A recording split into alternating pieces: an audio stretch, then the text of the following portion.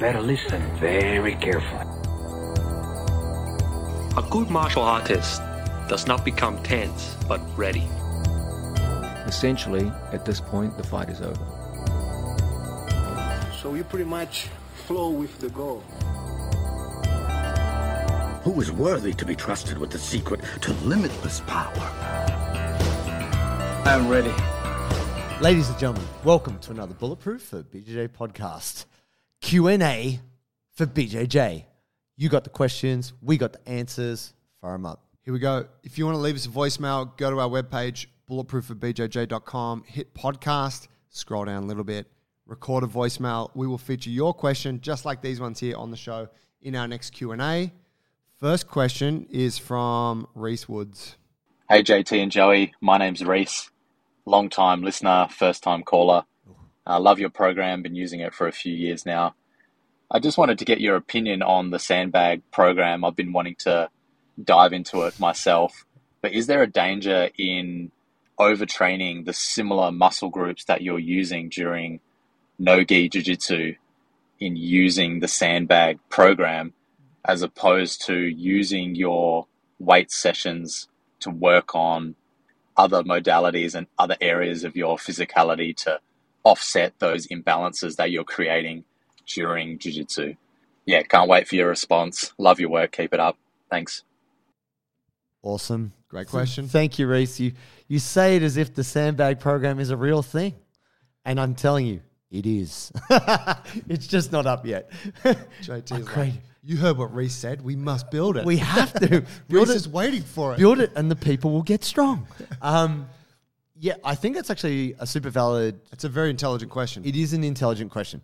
And Joe had brought up something similar to me about bouldering. That, like, trying to do bouldering on the day off from jiu-jitsu and everything else just makes you tighter in your forearms and your back and your lats. And, you know, when actually a lot of what we do promote is to counterbalance it. This is what I would say. The way in which the Sandbag program I've drafted out is it's a fairly short session. It's fairly simple. And I mean, it's reasonably intense, but it's not high volume. So in that way, you're not going to get crazy DOMs in your elbows or your fingers in the way you might get from a gi jiu-jitsu session or judo or whatever. So I believe that it's only 2 days a week, the structure I have in mind, and just doing that, you will get stronger and you will not overtrain. But it is a good thing to consider, and it sounds like you've given it some thought, that doing too much of the same thing can lead to problems. Yeah. I think, Reese, he asked, like, is there a danger in it? And there absolutely is, which is why all of our programs are very low volume, aren't they? Because they are taking into account that you're on the mats kind of under load, doing heavy work. So when we're in the gym, yeah, we do want to reinforce some of those patterns and get stronger at them, but we don't want to train them to the point where we're just cooking the lower back. That's right. And it's also a really good observation that you can be training to get stronger in the same movement patterns, but you can also be doing things to balance out. Yes. And I would say that for us, the consideration is always a healthy dose of both. Yes. Very good. Great question. Next one from Anonymous. How you going, boys? 40 years old, just started BJJ probably 3-4 months ago. Absolutely loving it. I'm a carpenter by trade, and I'm always concerned about getting injured. I'm the sole provider for my family, and constantly worried about getting injured and not being able to work. Any thoughts, any things I can do to sort of mitigate getting injured? I know it's something that comes with the territory, but any advice would help. Great. Cheers. It's such a hard one, isn't it? Because Yeah. the best advice is choose a different sport. Like, in reality. Quit now. It's like, because... No, look... But of course that's not an option, right? That's why we're here. No. I always have this in the back of my mind because our job requires us to be able to squat and snatch, do all these things. Like, we have to be able to demonstrate exercises very well. That's our freaking job. And train jiu-jitsu and coach people. And that's all part of it. And I often think this when I'm rolling Joe, like, I don't want to injure him because then I'm going to have to do all the videos. God damn it. I know he doesn't think the same thing. But this is what I want to say for you, because you've got this worry in your mind. When I'm trying to roll, still have a good roll but not get hurt, I will give up sweeps and positions easier. I feel often when you're really fighting someone like head on head, that's when most injuries can occur.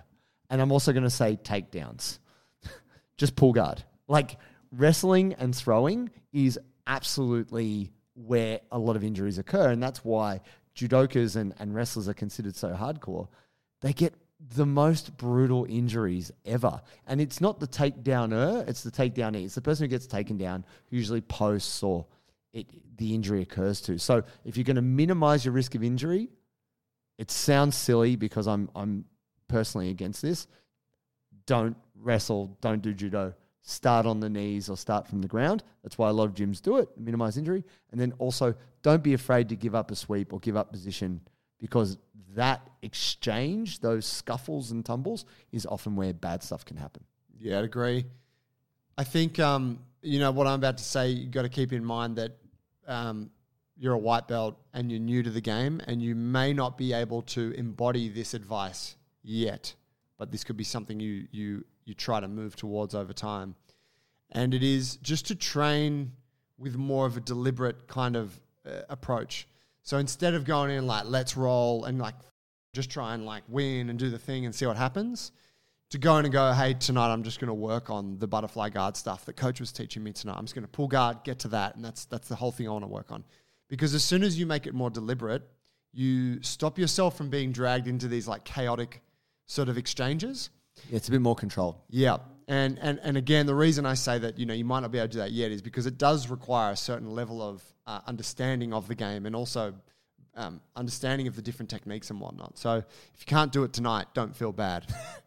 But yeah, like setting an intention, being deliberate, and like we've said in other episodes of the podcast and stuff, don't roll. Like, you're 40 years old, you're new to the game, you don't have to prove anything. Don't roll with the 20-year-old blue belt.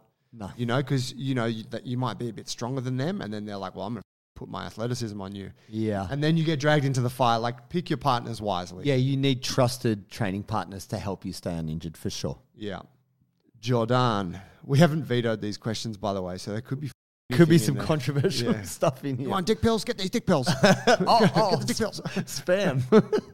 Hey, legends, love the show. Do you think it's worth trying to train jiu-jitsu with a fully ruptured ACL and a torn meniscus? Thanks. Absolutely, bro. Why not? God gave you 2 ACLs, did he not? Okay. Well, I always there's plenty of people out there who don't have ACLs who do jiu-jitsu very well. This is what I'd say. If you lack the structures that hold your knee together, you need to reinforce the other structures. So, are your knees strong? Are they stable? If you have really strong, tight knees, so to speak, that means you're less likely to endure other problems. But not having an ACL means the joint is less stable. And also, if you've got a torn meniscus, depending on how badly, that can mean you've got pain there. This is what I'd say, and this speaks to every other kind of injury. If you roll with injury, this is the major concern for me. If I was your coach, you're going to do something to avoid putting weight on that leg, or you're going to modify your game so that you can keep rolling, which will result in a different injury. And by compensating, you've actually double yourself. So, and I've seen that before where someone hurt their wrist or their elbow. So they're like, oh, I'll just put my hand in my belt. Got swept, fell on their neck, and herniated 2 discs in their neck. It's the compensation. It's not, I would say, simple answer, no, don't do that. Get your rehab, maybe get your surgery. If you can't get your surgery, you should be working on making the joint more stable. But the problem is you will develop compensatory movement patterns, and this can result in other issues. Yep. Look, I had this exact scenario when I ruptured my ACL.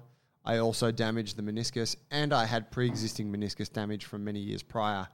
When I had the scans done and the full picture of the knee condition was available, my physiotherapist and the surgeon that I spoke to both agreed.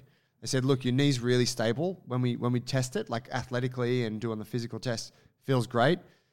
If we didn't have the imagery, we'd probably say that you'd be fine to just continue without an ACL. But we know that in the absence of an ACL, there's a certain aspect of your meniscus that will have to work harder now. And that is where you have your pre-existing meniscus damage. So they said more than likely what's going to happen is that area which is already damaged is just going to continue to degrade over the years. And then you're going to be back in the surgeon's office in a couple of years' time with a really knee.